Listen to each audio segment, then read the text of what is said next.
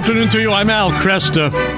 Joining us right now is Dr. David Pinault. He is author of The Crucifix on Mecca's Front Porch. He is also professor of religious studies at Santa Clara University, where he directs the Arabic, Islamic, and Middle Eastern Studies program. David has joined us before and brings a unique perspective to this whole discussion of Muslim-Christian relations and an intimate familiarity with Islam, as well as deep commitment to the faith. And the book is called The Crucifix on Mecca's Front Porch. And David, it's great to have you back here again. Thanks. Thank you, Al, and it's really an honor to be back with you again and also with all your radio audience. I want you to explain again the title of the book, because I think that helps orient us to your own experience and background. Yes, thank you. So I should explain that the title of the book comes from a phrase in the Indonesian language in Southeast Asia, Sarambi Mecca, that is Mecca's front porch, which is actually a geographical reference. It refers to the Indonesian nickname for Aceh. That's a province located in the northern tip of the island of Sumatra, and it's that part of Indonesia that lies geographically closest to the Arabian Peninsula. And for centuries, Aceh has been the embarkation point, the jump-off point for Southeast Asian Muslims sailing on the pilgrimage to Mecca. Now, Achenese Muslims pride themselves on their fervent Islamic devotion, and Aceh today is the only province in Indonesia that's governed by Sharia law. But Aceh also has a small Christian minority population that has experienced discrimination and sometimes violent persecution at the hands of the Muslim majority. Anyway, when I was doing field work there a few years ago, I attended Mass one morning in a Catholic church in Aceh's capital city. And I arrived shortly before Mass began, and I saw a procession making its way along the center aisle to the altar, priests, acolytes, and worshipers. And leading all of them was a young girl, and she was proudly holding high a crucifix, big in bronze. And that moment left a lasting visual impression on me. The sight of the cross bearing Christ's body being lovingly and even defiantly made visible right on Mecca's front porch as a Christian community persisted in its rituals of faith even in the midst of oppression and persecution. And that moment has been one of many in my own career in Islamic studies that has strengthened my own faith as a Catholic Christian. And this, to see the crucified Christ within geographic proximity to a community that, in many ways, certainly they deny Christ's divinity, they also deny the crucifixion, don't they? That's correct. You see, and that's part of what I hope to accomplish in writing this book. That is, I think the study of Islam can really help Christians be reminded of what is unique in the truths of its own faith, because on the one hand, Islam respects Jesus as a prophet, and it refers to him as a Muslim. But on the other hand, Islam and the Quran deny that Jesus is the Son of God. They deny that he's divine. They deny the fact that he was a member of the Trinity, and Islam also denies that Jesus was ever crucified. So these are fundamental differences. Yeah. Let's talk a little bit about the where the sources of the Quran and why Islam, from its very beginning, seems to have had a distorted understanding of both Judaism and Christianity. How do you account for that? Well, a couple of things about the life of the Prophet Muhammad are very important to keep in mind. First of all, Muhammad grew up in a tradition that in Arabic is called the Jahiliyyah. Jahiliyyah literally means the age of ignorance, meaning the ignorance of Islam. It's a term that appears in the Quran itself, and the term Jahiliyyah refers to the pagan, polytheistic religion, society, and values of the pre-Islamic Arabian Peninsula, where Muhammad grew up. He was dissatisfied with the tribalism, the violence between different clans, and the fact that each clan had loyalty to different deities. But in his own travels as a young man, and keep in mind that Muhammad grew up in his early adulthood, he was a traveling businessman. He was a merchant. In his travels, he encountered individual members of the Jewish and Christian community, because there was a minority population of Jews and Christians scattered in Arabia during the time Muhammad was growing up. Now, keep in mind that according to the Islamic sources, Muhammad himself was illiterate, so he was not reading a Bible, but he picked up impressions of Judaism and Christianity, and then interpreted them through the lens of his own understanding and his own beliefs. And I think that when it comes to understanding Muhammad's picture of Jesus, I think the most important thing to keep in mind with regard to how Muhammad understood Christ is the fact that Muhammad consistently viewed the life of Christ through the lens of his own, that is, Muhammad's personal experience. And Muhammad's life was one where he was rejected in his preaching, but ultimately Muhammad triumphed politically and militarily. And Muhammad interpreted the lives of other prophets, people that he viewed as prophets, through that lens. And I think that that's key to understanding Islam's rejection of the crucifixion of Christ, because the Quran itself states that Allah rescues his prophets, his messengers, the believers, and causes them to triumph in this world as well as in the next. And so saying that Christ was humiliated, suffered, appeared to be weak, any of those things, I think that amounted to something that would have damaged Muhammad's self-image as a triumphant politician and conqueror. Christians, of course, see the crucifixion as the portal to the resurrection, so to speak, and which is ultimately triumphant, but they couldn't get there through the crucifixion. Yeah. You see, one of the things that I emphasize in all the courses that I teach here at Santa Clara University and all the presentations I give, one of the things that I emphasize is the fact that the Quran never mentions Jesus in connection with suffering. Interesting. And that, again, points us to a key difference between Islam and Christianity, because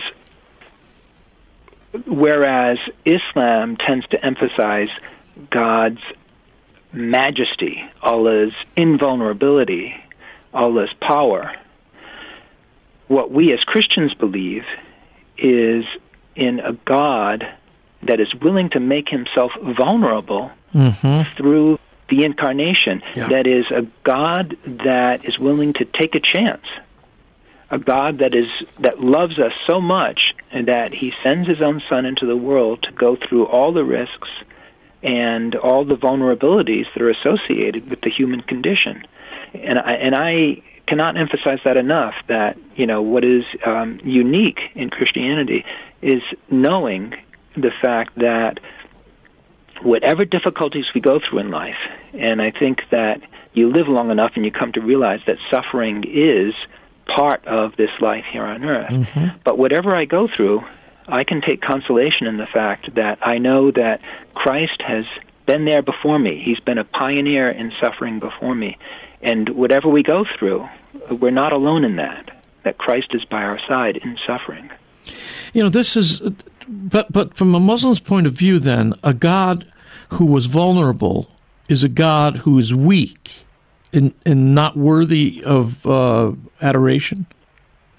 Well, exactly. In other words, from the Islamic point of view, the prophets are associated, they're associated with being the bearer of God's message, and that message is construed as invincible.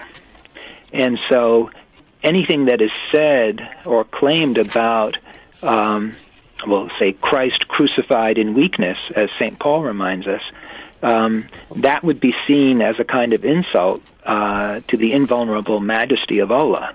And the idea of guarding the majestic reputation of Allah is something that's a very sensitive issue.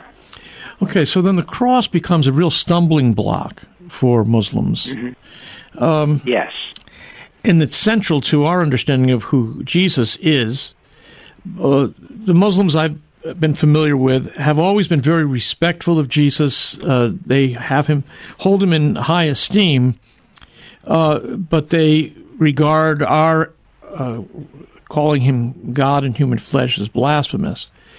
How do you go about speaking with Muslims about Jesus when, in fact, they affirm very positive things about him, but they fundamentally misunderstand his identity? Right. You see, in my experience, actually, in the whole realm of interfaith dialogue, when people from different religions come together to talk about belief, I have always found that it's much easier, for example, to have a conversation, say, with Buddhists, because there you don't have competing claims about the same figure. Right, you know? right. Yeah, and it's much more sensitive when you have Christians and Muslims get together, as you can well imagine. Let me tell you, and I mentioned this in the book, in The Crucifix on Mecca's Front Porch, here's one way that I would not want to go about it. I have seen so many times in interfaith gatherings that I have been pulled into, and I use that term because you can see that over the years I've become less enthusiastic about this, but too often what Christians have sometimes tried to do is to minimize the differences between Islam and Christianity out of a kind of goodwill hope of making sure that, you don't have any bigotry, discrimination, etc. Well, of course, that's an admirable goal, but I think it's a completely wrong-headed way of going about it. I think it's much better in terms of how to talk to Muslims about Christ to simply state frankly what it is we believe, what are the beliefs, and why is it that we hold these to be so important. Hold it there, David. We'll be right back. And good afternoon to you. I'm Al Cresta. With me is Dr. David Pinault. He's the author of The Crucifix on Mecca's Front Porch. He's professor of religious studies at Santa Clara University, where he directs the Arabic, Islamic, and Middle Eastern Studies program, talking about interreligious dialogue with Muslims right now, and the importance of not minimizing the profound difference that exists between the Catholic faith's understanding of Jesus and the Quran's understanding, or at least the Islamic understanding. So, to what degree are there Quranic references that can help us in our conversation with Muslims? We start out by saying what we believe and why. Where does it go from there? Well, I think from there, what I try to do in conversations with Muslims is to ask them to think about, what are the fundamental distinctions between people who consider themselves spiritual and people who do not? What are the fundamental differences between people who regard themselves, say, as religious and people who are atheists or skeptical? And I think that there's a very good discussion in a book by the Christian thinker John Macquarrie, and what Macquarrie talks about the fact that the fundamental question in the end is whether you consider the ground of existence, the source out of which all things come, whether you consider it to be indifferent to us or whether you consider it to be gracious. And when he uses uses the term gracious, what he means is a source of grace, a source of honor and blessing. Okay? Yep. And there, when you touch on that, I mentioned to Muslims, when you touch on that, what you've done is you've reached some common ground with Muslims in the sense that Muslims, Jews, Christians can all agree in the notion that not only does God exist, but God wishes us well. God is benevolent. And so every chapter except one in the Quran begins with an invocation of Allah as gracious and merciful. Yes. And so in that sense, there's a common ground. Okay. Then the question is, how does that grace manifest itself? Of course, a Muslim will say that it primarily comes through Scripture and the Scripture-bearing prophets. And then what I try to point out is that for us Christians in general and Catholics in particular, okay, that exposure to God's grace comes not primarily through a scripture, right, but through a person. Yeah. Okay? With all the richness of relationship that is implied by God's revelation in the form of a person, his divine Son. And so when I'm trying to intrigue Muslims, that's what I'll emphasize, is the notion of a relationship with a person. It may not be something that will appeal to everyone, but again, what I'm doing is making it very clear what we as Catholic Christians believe in. So the ultimate relationship that we can have to God in the Catholic faith is a relationship to God in the person of Christ. For them, it's the Quran, a body of propositions. So we emphasize revelation as a person that we relate to, and they're left with propositions. Is that right? That's correct. And that also, by the way, explains something else, because as I often say to my students, you know, what you keep out the front door often comes flying in through the window. And so, you know, since people want relationship, in fact, and they're not satisfied simply with propositions, I think that explains the fervent devotion that you see in so many parts of the Islamic world, the fervent devotion to the person of the Prophet Muhammad. That helps to explain, for example, the details of the current blasphemy law in the country of Pakistan, because there, according to Ordinance 295B/C, right, the penalty for dishonoring or questioning the Quran, okay, that's life imprisonment. But the penalty for questioning the honor of or dishonoring Muhammad is the death penalty. Wow. You know? Yeah. And theologically, that may not make much sense, but emotionally, I think it helps to explain how, as I said, people want relationship with persons. Well, there's an implicit recognition there that persons are to be more valued than propositions. Well, you know, as a Catholic Christian, yes, absolutely. It gets a little complicated in the Islamic world. Yeah, you know, exactly. This is fascinating. I want to come back to the crucifixion, though. How is the close of Christ's life presented in the Quran?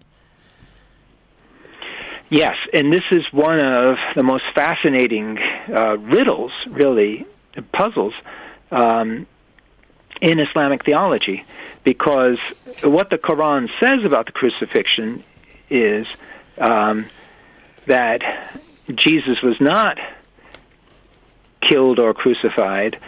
It was made to appear so to the onlookers, okay? And now here we get into what's called the docetic crucifixion, and I talk about this in some detail in the book. And basically what this means is that it looked as if Christ were crucified, but not really. And so there are two things to this, two aspects to keep in mind.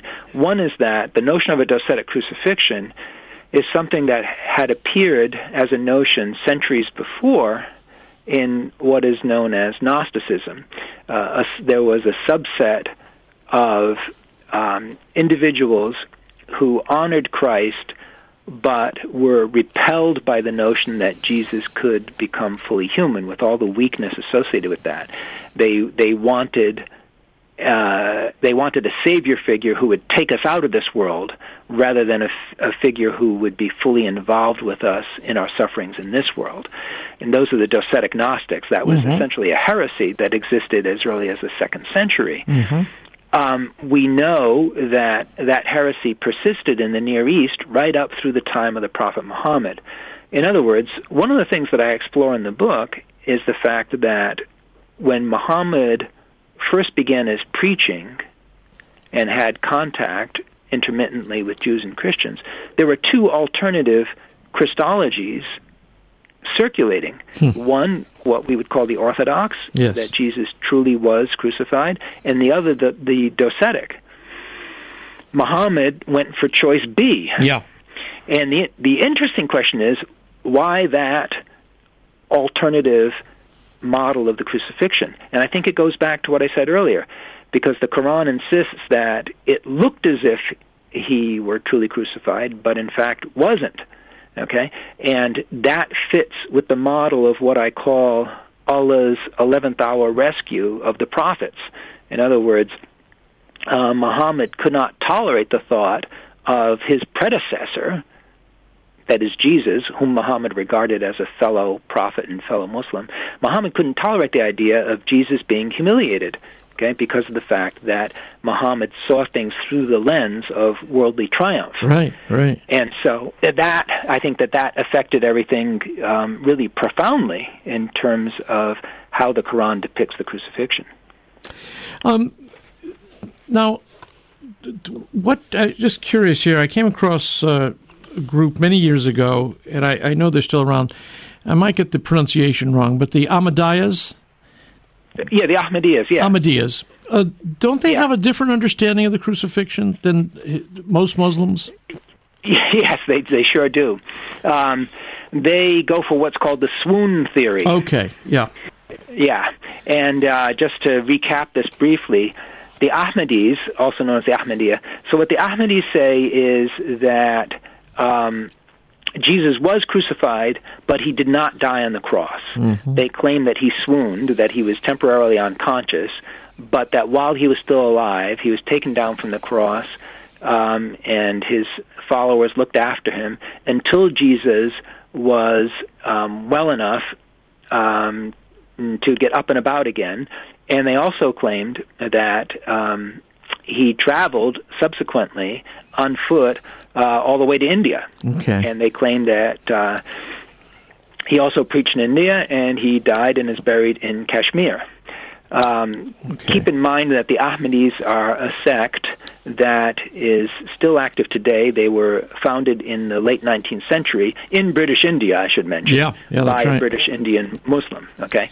The other footnote to this I should mention is that the Ahmadis also claim that there can be prophets after Muhammad, and Mirza Ghulam Ahmad, that's the founder of the movement after whom the Ahmadis are named, Mirza Ghulam Ahmad himself claimed to be a prophet. And for that reason especially, both Sunnis and Shias tend to reject the Ahmadis completely as non-Muslims. Okay. And the Ahmadis have been subjected to very violent persecution, actually. Okay. Okay. So, to what are they a player today? I mean, what's their relative strength in? Because they're very big. My memory of them is that they were very big evangelizers or proclaimers. That they were big on converts. That's right. That's right. In fact, they've been very active as missionaries, including in North America and the United States. The way that they tend to present themselves is to say that their primary message is one of peace, which is something that very few people are going to object to. What they tend not to emphasize, of course, so much are the profound differences between their own views and those of their their Sunni and Shia neighbors. In countries like Indonesia and in Pakistan, they've been subject to intense harassment and having their mosques shut down or even burned. So on the one hand, they do a lot of evangelizing among non-Muslims. Within the Islamic world, they've suffered a lot of persecution. Okay. David, can you stay with me another segment? Absolutely. Very good. My guest, Dr. David Pinault. The book, The Crucifix on Mecca's Front Porch. It's a Christian's companion for the study of Islam. We're trying to, try to get behind the eyes of Muslims and how they see the Catholic faith.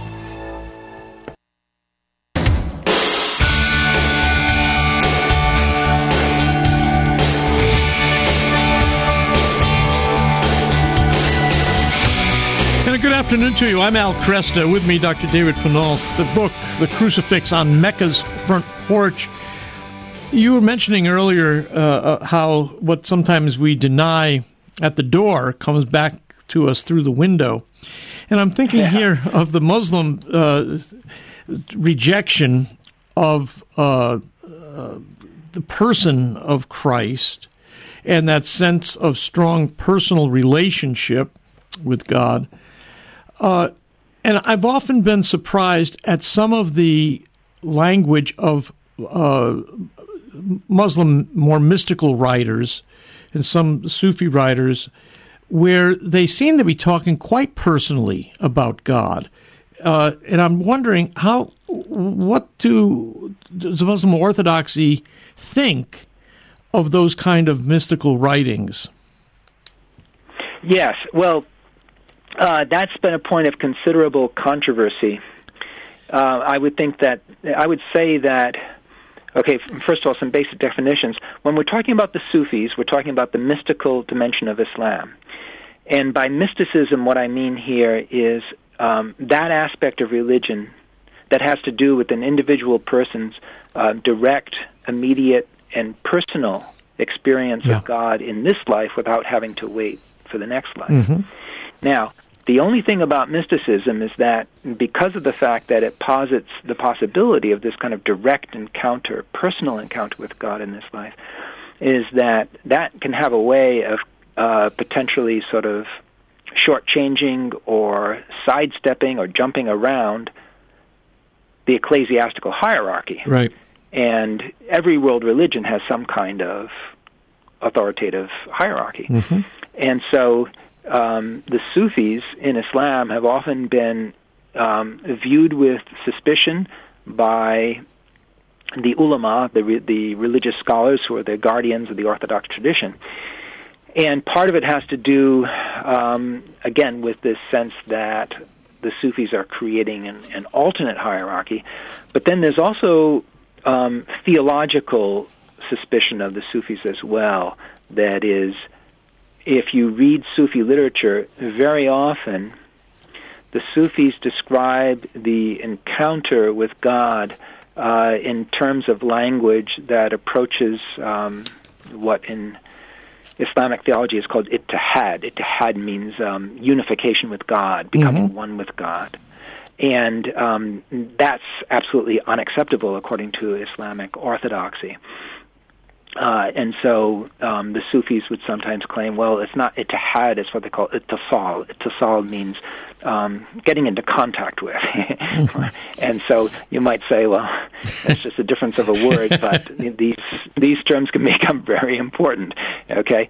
But what it all testifies to, to me, is the hunger that all of us have as created beings to want to have a close, intimate relationship with our Creator, and that's what that's why I make that reference to if you keep something out the front door, then it's going to tend to come in through the window, and so in other words, every religion in its own way is struggling to express a form of the truth. J.R.R. Tolkien, the author, of course, of Lord of the Rings, in his conversations with C.S. Lewis, conversations that helped the young C.S. Lewis become Christian, Tolkien talks about how we are instinctively storytellers. We are what Tolkien calls sub-creators. We are unconsciously imitating the true story told by God. And so when C.S. Lewis said that he was disturbed that there are so many myths in different mythologies around the world that seem to allude to the notion of someone dying and rising from the dead, and he says, so, does this mean that it's all just a kind of pretty lie? And Tolkien says no, because we instinctively are oriented towards the truth, and consciously or unconsciously, we're imitating the one great storyteller, and that's God. And I think that that has perhaps something to tell us with regard to the Sufis' instinct for wanting that personal relationship with the divine person. Yeah. Would Sufis be more open to the idea of a personal relationship with Jesus?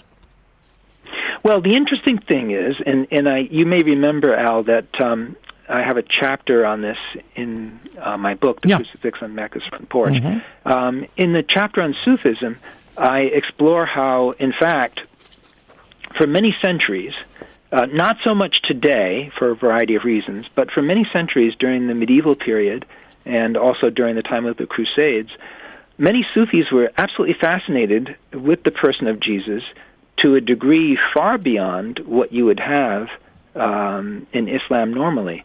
Because in Islam, then and today, in Orthodox Islam, even though Jesus is respected as a prophet, no one prays to Jesus. Jesus is not the focus of devotion. But nonetheless, in the Middle Ages, for a number of centuries, the Sufis honored Jesus as a kind of model, that is, someone to imitate in life. And why is that? Because the Sufis said that Jesus lived like a dervish. That is, that Jesus was a homeless wanderer. Okay? Yeah. And if you know anything about Sufism, you may be aware of the fact that the Sufi fakirs, the dervishes, many of them were, wandering holy people. Mm-hmm. And so, and many Sufis would also not have families, they would not be married, and so they found Jesus, what they called the sunnah of Jesus, the lifestyle of Jesus. In some ways, they found that easier to imitate than the sunnah of Muhammad, who, as you know, had a total of 13 wives and a military leader and all the rest of that. Right. So a very different kind of model. Not really an ascetic. Yeah. Yeah. Not in that sense. When you look at the world today and Christian persecution going on, and your book does look at this, Christian survival in Egypt and Yemen and in Pakistan, do you ever foresee a time in Christian-Muslim relations where a Christian community could live in a Muslim-dominated society and have full liberty to preach the gospel, to make converts, to worship? Well, that's something to be desired, but I do not see the trends currently running in that direction. No, either do I. In other words, you see, the tendency has been, even under a relatively broad-minded and relatively tolerant Muslim society, the tendency has been, yes, to allow, say, a Christian minority population to exist, but only with the proviso that it keep a low profile and not preach the gospel. Right. And I think that the reason why the repression, the reason why the persecution directed against Christians has, if anything, been increasing, especially in countries such as Egypt and Indonesia and so forth, as I talk about in the book. The reason why has to do with the fact that Islam, like any world religion, is not just a personal commitment, it's collective identity. Right. And it's the collective identitarian dimension of Islam that is becoming emphasized more and more. In other words, contrary to what some people had fondly hoped, things like increased access to the internet, the computer, television, etc., that has not made us one happy world together. Mm-hmm. Instead, what has happened is many, many communities around the world have felt threatened by the outside world, and they have felt threatened by modernity. And in the face of that, they're looking for one way to shout no in one unified voice to all those outside forces. And so for people in the Islamic world, Muslim identity, and especially Muslim identity in its visible markers, whether it's the hijab, veil, or the conspicuous beard, etc., mm-hmm. that's been the way to do that. And so in any situation like that, the Christian minority population becomes seen as an internal threat to Muslim collective identity. So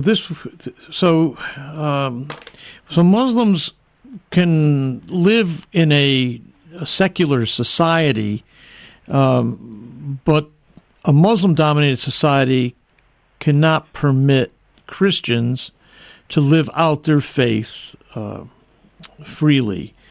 You don't see that. This is part of the great irony, isn't it? Yeah. That I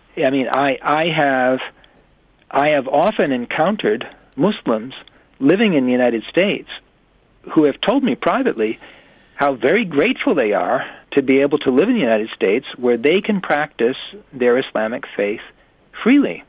And some of them have said to me, back home, there'd be all these quarrels about which is the right form of Islam. I have met Shias, I've met Ismailis in this country, I have met Ahmadis, whom we talked about earlier this interview, all living in the United States and mentioning to me how if they were back home in a country like Pakistan, for example, trying to live as Ahmadis or Shias or Ismailis, they'd be persecuted. Yeah. Okay. So they love living in the United States.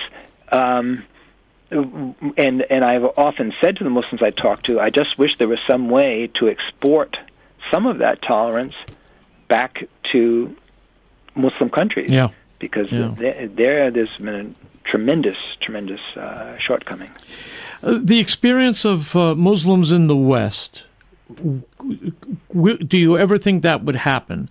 That there's sufficient Muslim experience in the West where they, of pluralism, that you can imagine Muslim-dominated nations changing? Well, that's a very good question. So here's something optimistic, first of all, that I can say, and that is that there are certainly open-minded Muslims who are trying to work out alternative ways of exploring what it means to be Muslim. Yeah. Those conversations are taking place in places like the United States, Canada, etc. Right. That's good. And the nice thing is they can do that without getting themselves killed. Yeah. Okay? Yeah. That's good.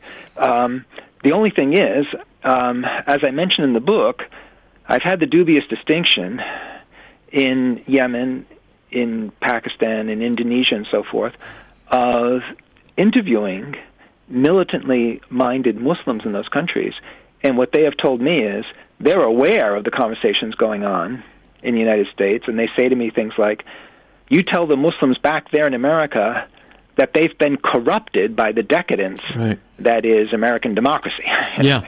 So it's going to be a long struggle, and it's not clear at all how this is going to end up. It doesn't look like it's anywhere in the DNA of Islam to permit that. But well, see, that's part of the problem. That is part of the problem.